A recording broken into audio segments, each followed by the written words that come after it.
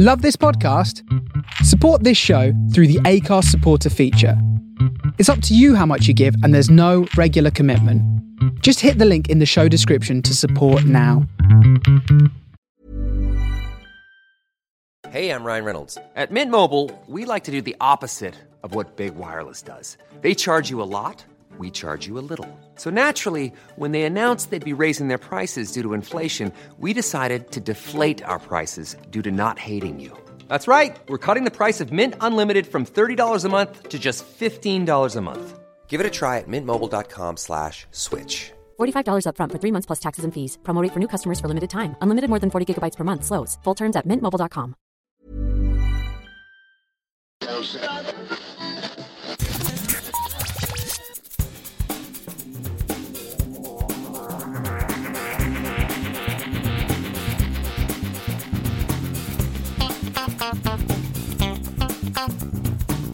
Hello and welcome to a new episode of the Geektown Behind the Scenes podcast. I'm your host Dave Elliott, and on this episode I'm chatting with Alex Hajdu, the brilliant production designer behind Lucifer, as well as the upcoming return of the fan favourite franchise CSI Vegas.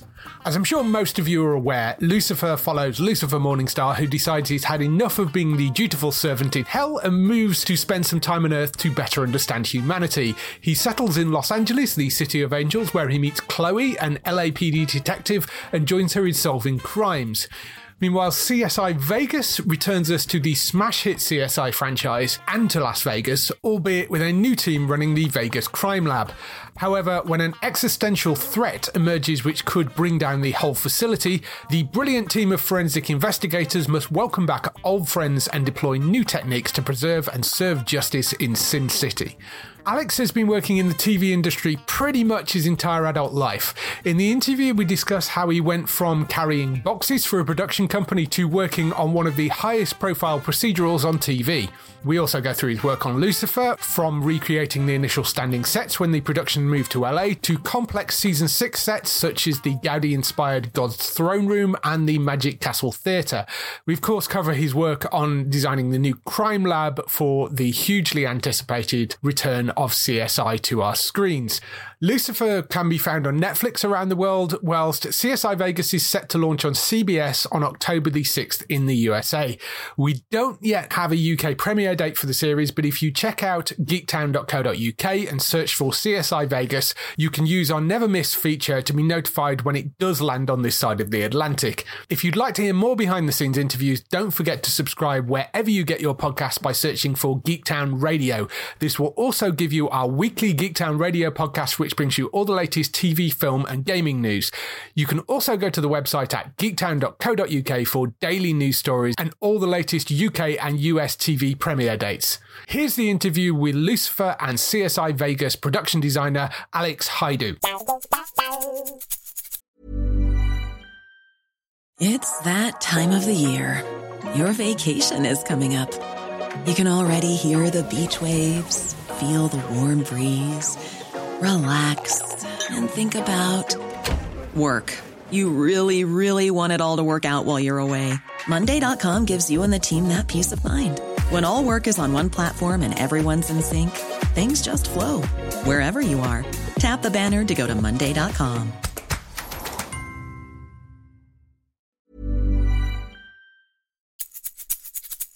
Lovely to be able to sit down and have a chat with you, because Lucifer I absolutely adored pretty much from the beginning, and I'm quite interested in CSI Vegas. We don't know where that's going to land over here yet, but before we get into the shows themselves, can we just do a little bit of background about you? How did you get into the industry? Because I read on some of the bio stuff you've been like working in it since you were 15 years old. Well, you know, I always wanted to be, I guess at the age of 15, I decided I wanted to be in the industry. I loved movies, and I'm an immigrant. I was born in Hungary, and so I have absolutely no connections to the industry. I had nobody in it. I had no family in it. And so I was completely from the outside. So I didn't know how I was going to do it, but I was was willing to work as hard as I needed to get in. I didn't care what the job was or what it pays. So I sort of just, an immigrant's approach to the work ethic, I rolled my sleeves up and went, okay, just tell me what you need me to do. So I lived in Hollywood. I used to walk home from school and I went past this building, which it turns out that I recognized as this old Steve Allen Studios. Right. And because he would do his Man on his Street, it was next to the old Ranch Market, which is no longer there. And I recognized the stage door,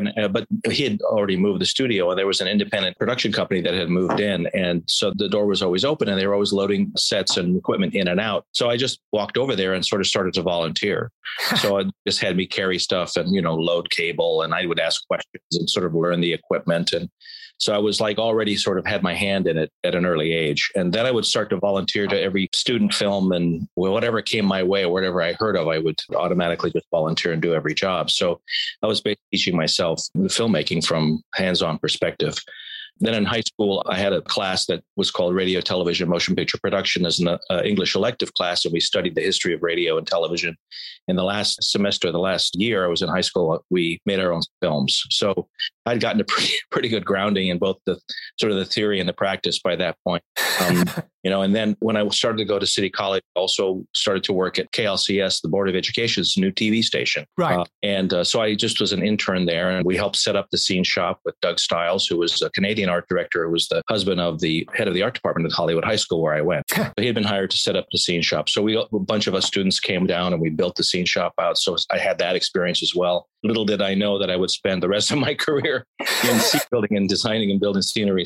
But I did there for about 2 years doing everything, floor directing, you name it, cue cards, everything. So I learned kind of television from that perspective. Then I got into, as a production assistant, videotaping casting sessions, because I had been part of a video theater company called Hippo Video, where we were doing pre-recorded video and the characters would interact with the video live on stage. Right. Lily Tomlin used the technique. She collaborated with our director, Boyd Clopton, and got the idea from our theater presentation to do her real life show where she was interacting with her characters on video on stage. Cool. So then I had started working in a boutique production company. Enley Lacey was where I started as a PA, and then I went to work for Ross McCanson Associates as an in-house PA. So I sort of for 2 years worked in sort of the different departments. Then I started becoming a prop assistant for commercials, then a prop master for commercials. This is the end of the 70s, early 80s. A prop master and a set decorator in commercials. And then I went to work for Roger Corman in the 80s, starting off as a prop assistant on Battle Beyond the Stars, which was his Star Wars. Yeah, I remember. Yes. And that's where I met Jim Cameron and the Skotek brothers in the damp and dreary lumberyard, Hammond Lumber, which Corman purchased to turn into while we were preparing for the movie. The studio was being built literally around us. Eventually, I became Jim's assistant. He became the production designer. I became his art director. And we did another movie a year later called Galaxy of Terror, which was Roger Corman's Alien. And then coming out of that, I went back into commercials as an art director, working Timex commercials and Renault commercials. I was doing sort of high-end commercials for about 15 years after that. And then sometime in the 90s, I got into the union through a series that I called Perversions of Science, which was a series that was created by the people that had done Tales from the Crypt. Right. So then after that, I was in the union then. Then I did Sledgehammer, which was my first television as a production designer, the first season of that. And then I didn't like television.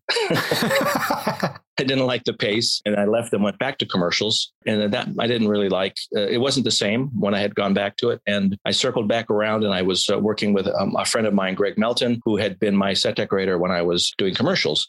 And Greg had taken over my post on Sledgehammer and become the production designer. And he had taken off in television. He worked on Tales from the Crypt for about 8 years. And so I became, in an odd turnabout, I became his art director for about 20 Wow. working with Greg, and we leapfrogged on projects, so yeah, that's awesome. I mean, that's very much sort of the epitome of working your way in from the ground up. That's amazing. So when did you get involved with Lucifer? I had been doing a series in Atlanta called Survivor's Remorse, and it was the final season. The producer that I had been working for, Hilton Smith, had been offered Lucifer.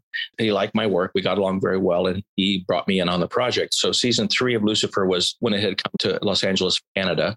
And my first task was to recreate all the permanent sets, which they were graceful allow me to modify. So that's how I got to the project. Yes, because it moved to LA, didn't it? Because it did 2 seasons on Fox and then moved to Netflix. So season 3 was the last Fox season. Oh, okay. So they did 1 season there as well.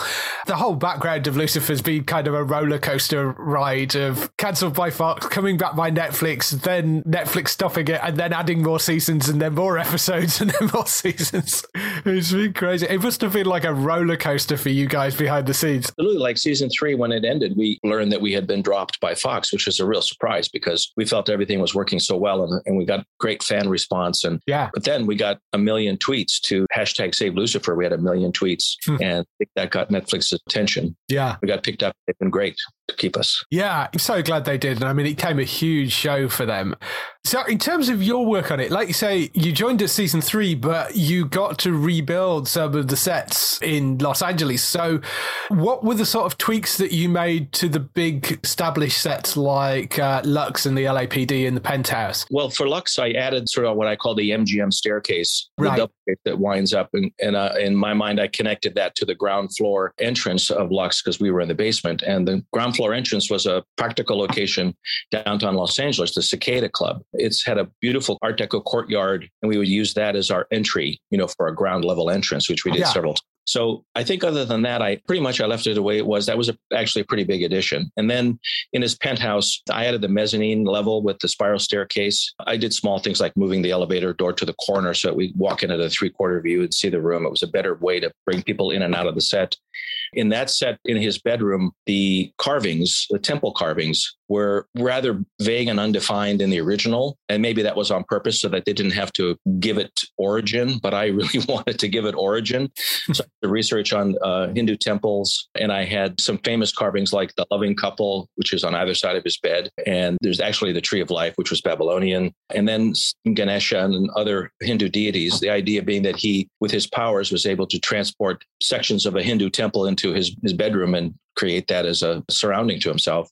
I brought in about 9 fantastic sculptors, and they carved all of that out of foam. Wow. And then painted it so it looked like sandstone, like ancient sandstone from a Hindu temple. It was really amazing, fun project. I actually was able to work with a lot of really talented artisans, a lot of sculpting. We did a lot of sculpting on Lucifer. It was really exciting to be able to do that, to have access to that.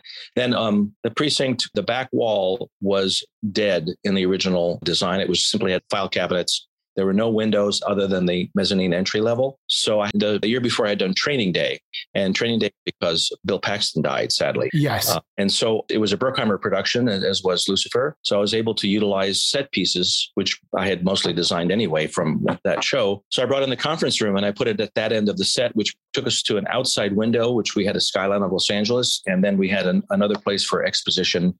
Up to that point, the interrogation room and the viewing room were places where we would tell backstory or expository dialogue. But now we have a conference room where we could bring people in. We could lay evidence out on a table. We had a television monitor. We had the city. So it was and it brought light into the room from another direction. So that was one of the primary things. The other thing was the ceiling in the original was kind of a skylight ceiling, created very flat lighting in the room, and no one liked the look of that. So I made it a hard ceiling, and we used more directional light, more motivational light to create more of an atmosphere and control the lighting in that room.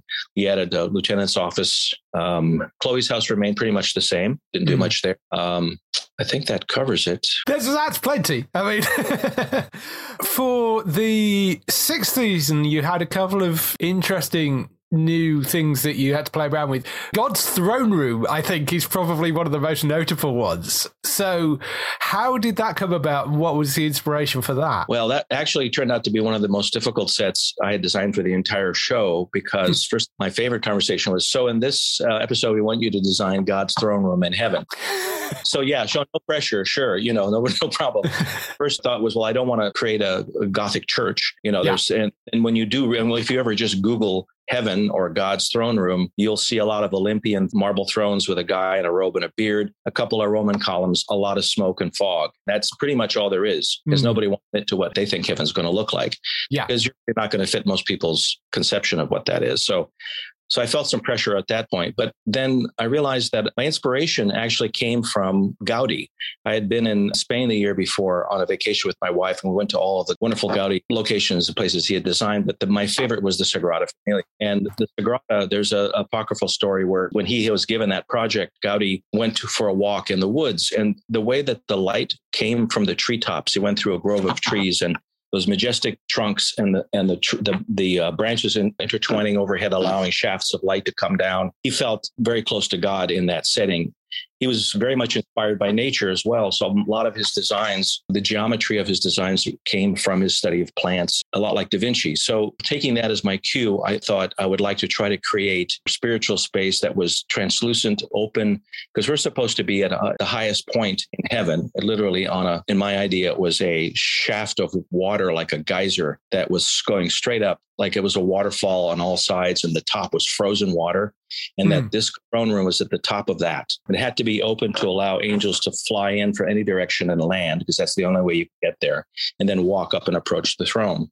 So I didn't want to have solid walls. I didn't want to have Gothic arches.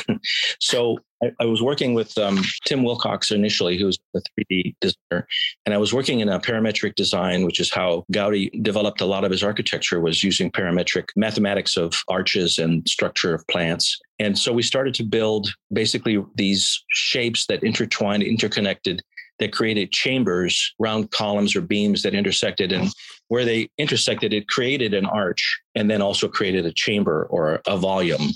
And so it just literally was just trying things until it felt right, the height, the width, the shape. I made it a mirrored floor on the set to create the idea of a frozen water surface. Yeah. And it also reflected the image of the throne room, which added another interesting dimension to the space. Then the column bases of these arches were a direct reference to Gaudi's Sagrada, because they were like the trunks of trees, just like his columns are. Right. They grew in place and extruded these beams. And we called heaven the Silver City in the show. So we painted it sort of a satin silver, so it reflect light. Then I also thought it would be interesting to add a little bit of asymmetry to it. So I designed a lattice work that we printed. Actually, we're going to print it, but we ended up stenciling it onto a white trim material. So there's a very diaphanous layer of a faint pattern, of a lattice pattern that's behind this backing, sort of the furthest back arches. So you sort of see through those as well. So it kind of broke up the open spaces, because it was mostly open space. And then we wrapped that whole set in a white limbo muslin that we had made with a white ceiling, so that the light came in softly from all sides. It created an infinity effect. And that later became the room of infinite white when Chloe ascends to heaven. Right, yeah. Useful to have a double use for it. That's very handy. It's a lovely set, that. I really, really like that set. One of the other things that you produced for season 6 was the Magic Castle, which is a real place in Los Angeles. So did you have any reference for that? Because I know, as they mentioned in the show, you've kind of got to be members to be able to get inside. So was that imagining what it looks like, or did you actually get any reference for it? Yes, we were able to shoot the exterior and some of the entrances. And then for that whole sequence in the theater, I built the theater interior, which was based a little bit on one of their theaters. The proscenium was based on their proscenium, but I expanded it and added more detail to it. And the entire room is really literally nothing but drapery, which fortunately at Warner Brothers, there's a beautiful drapery department. So we had, incredible matching set of red drapery to create the space. And then we needed a secret entrance. And I was trying to rack my brains how I could introduce a secret entrance into a room of drapery without it being like, let's pull the drape apart and here, there's a door. Yeah. So somehow I just got the idea to use a pipe organ, which is sort of in keeping in the character of the Magic Castle. It's a Victorian sort of architecture and style. And my set decorator, Karen, found the organ that used to be at the Rialto Theater, the original silent movie organ that was being recorded at an organ restoration company. And they allowed us to rent it and bring it in, put it on a pivoting base so that it would wheel out of the way, so you could reveal the corridor. And then we built that subterranean hallway where we find Chloe later on. And the magic acts on stage, the box where the knives are thrust in, came from a magician's workshop, the gentleman who makes magic acts for magicians and also has an incredible museum, a historic collection of magic acts. So we rented that box from him. And the sarcophagus just came from a prop house. It was my idea to use a vertical sarcophagus for him to exit from, because I could have it downstage and it could be seen the whole time.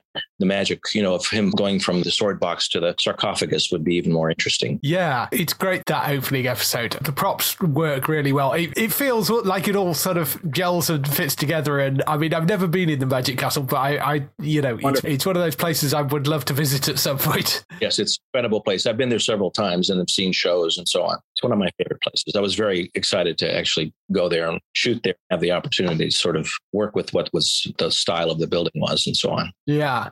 The show overall, given that there is basically a murder every week on that show, so you're kind of having to do, I mean, some of them are outdoor locations, but you are having to do different locations for every episode. Is there any particular things over your time on the series, any locations that were particularly interesting to create other than the ones we've talked about? The Mars habitat was extremely interesting to do. That was, I believe, the second episode of season 5. Yeah. Mars habitat, that was really fun. It was also challenging because it had to have 5 people in a sleeping habitat inside a Mars habitat mock-up. Murderer enters in a spacesuit from an airlock. So I had to have an airlock. The director, Sherman Shalati, who's extremely talented, who's done beginning episodes and ending episodes and some of the more interesting visual episodes, requested that we create the airlock and to make it look like 2001, the airlock 2001. And so because of the entrances, it was one of the best parts of that set actually was that I got to do that as well, create this airlock. Yeah. And then, spaceship hatches, the doors, those had to be practical and look functional. And then the beds that had to look like they pulled out of the wall. It all had to look functional. That was really interesting to do. Another set for Sherwin, earlier season, I think it was in 4, we had the karaoke set, which he envisioned as almost like a gaming environment where Lucifer comes down the stairs into a Korean karaoke bar that was the headquarters of the Korean sort of drug henchmen. Because he comes down the corridor, all the karaoke doors open up and somebody attacks him from different directions with knives and gungs. And he gets to do a lot of martial arts in a very confined space. Yeah. And he told me he wanted the hallway to be 4 feet wide and pretty close to 80 feet long. Wow. We're going to have a sequence in a 4 foot wide corridor. I couldn't quite believe that how that was going to work, but yeah. So I had to figure that out. And then we printed our wallpaper in that hallway because I wanted to make it an interesting volume. So we printed on a silver foil paper, sort of a geometric pattern. So it was very Escher-like. And it's recessed hidden lighting. And then it ended in a kind of almost an 80s bar interior where the henchman was with neon. And it was really fun. It was challenging. All the sets in Lucifer they were very gracious to allow me to really run with the concepts. And I was allowed to try all kinds of crazy things for the episodes.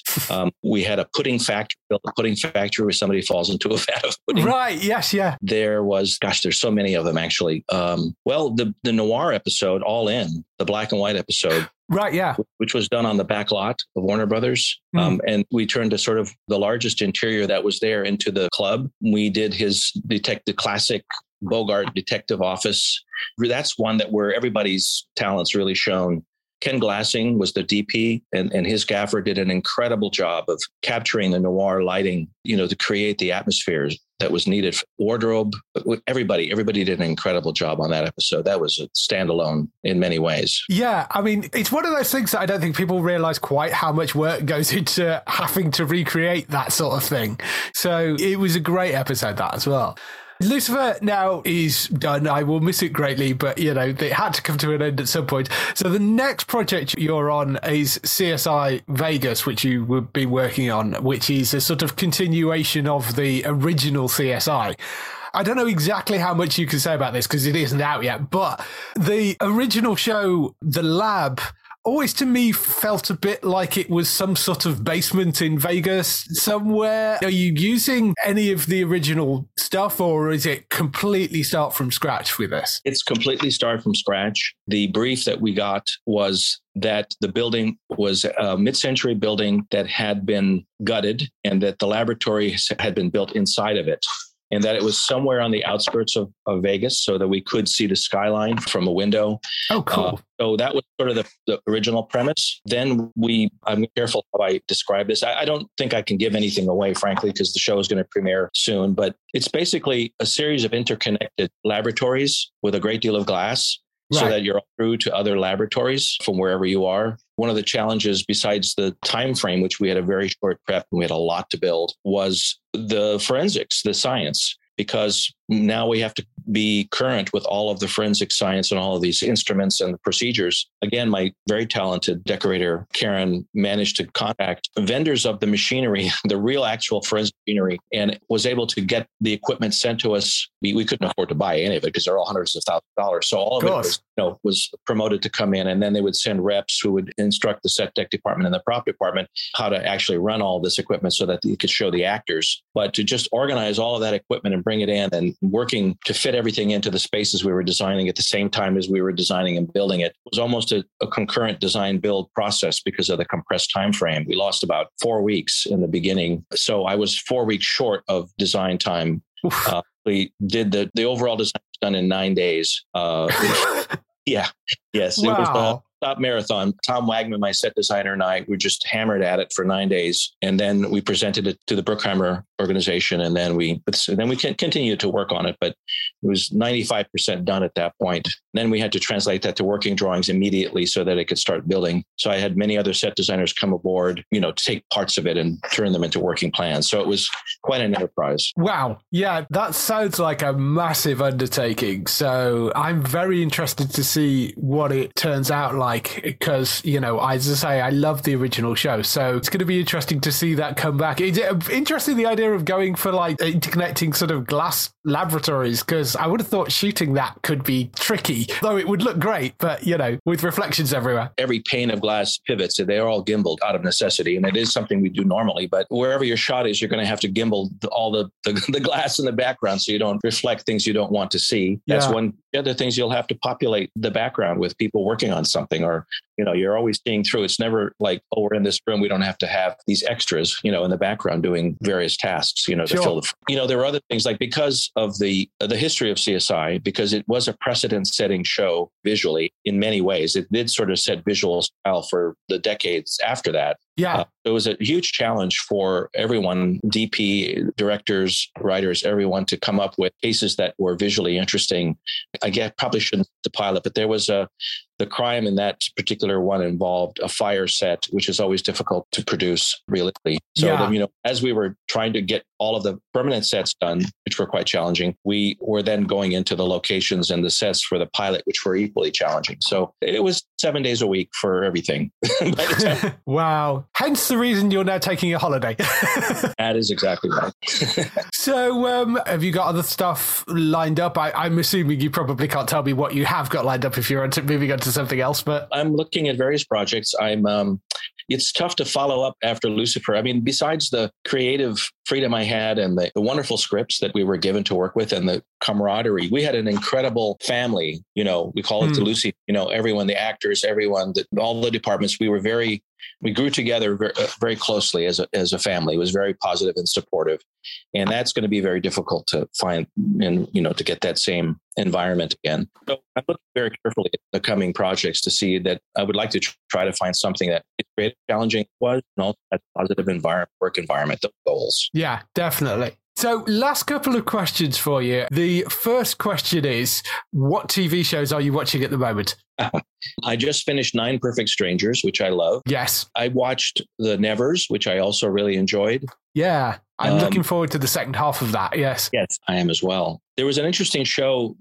I believe it's on Prime. It's called Astrid, and it's a French procedural, but the chief protagonist is a girl who has Asperger's, who works in the crime library in Paris, where they keep the criminal. So all of the reports, all the crimes across her table, she scans them to archive them, but she reads them all. And because of her condition, she has an eidetic memory, and she remembers everything that she reads. And she begins to work in partnership with a female detective who is, in typical television fashion, sort of a maverick on the edge, always at odds with her boss, but also as an out-of-the-box thinker. And so they solve crimes, and each of their cases are extremely interesting. I know this sounds like a parallel to Lucifer, but anyway, it's really interestingly written. The characters are very well drawn. The young lady who plays Astrid is very talented. She's really come up with interesting characteristics for her character. And then the cases themselves are very interesting. So that was a fantastic series. I recommend anyone to see. Yeah, I'll have to go and look that one up. Yeah. So those are the two that come to mind. I loved Mayor of Easttown. Yeah. And, I love the Umbrella Academy. I do like fantasy or genre shows. So those, I'm drawn to those. I would love to work on one. I've done regular shows. I've done hospital shows. I've done a little bit of everything, and police procedurals, anything with a supernatural or unusual genre theme to work on. Well, that sort of was my final question, is if you had the opportunity to work on any TV show, could it be something from the past, something present, or some sort of future genre? What would it be? But by the sounds of it, some sort of supernaturally kind of thing would be good. Well, also like Raised by Wolves, obviously Ridley Scott, anything that's fantastic. Anything in that vein, I'm happy to be involved with. Yeah, something with like that sort of sci-fi fantasy stuff would be, there's a lot of that sort of stuff floating around at the moment. I've just started watching Foundation on Apple TV Plus. That's next actually on my list. I've only watched the first episode, but it's a masterclass in kind of world building and it looks incredible. I don't know how much money they threw at it, but I mean, it's sort of proper movie level, sort of just stunning the way it comes across visually. So yes, you'll enjoy that. I'm anticipating Dune. I'm super excited about Dune from the trailer.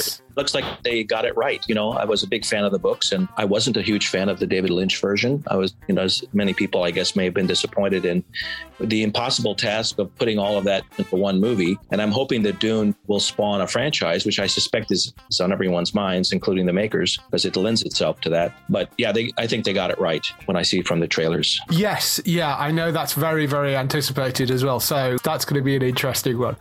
So I shall let you get back to your day. Thank you for spending a little bit of time to chat through your stuff. I'm very interested to see CSI Vegas when that comes out. And as I say, I was a huge fan of Lucifer. So hopefully you can come back on and chat a bit more when your next project comes up. I appreciate it. Thank you so much. I'm looking forward to speaking to you again. Talk to you again soon, hopefully. Bye. Bye-bye.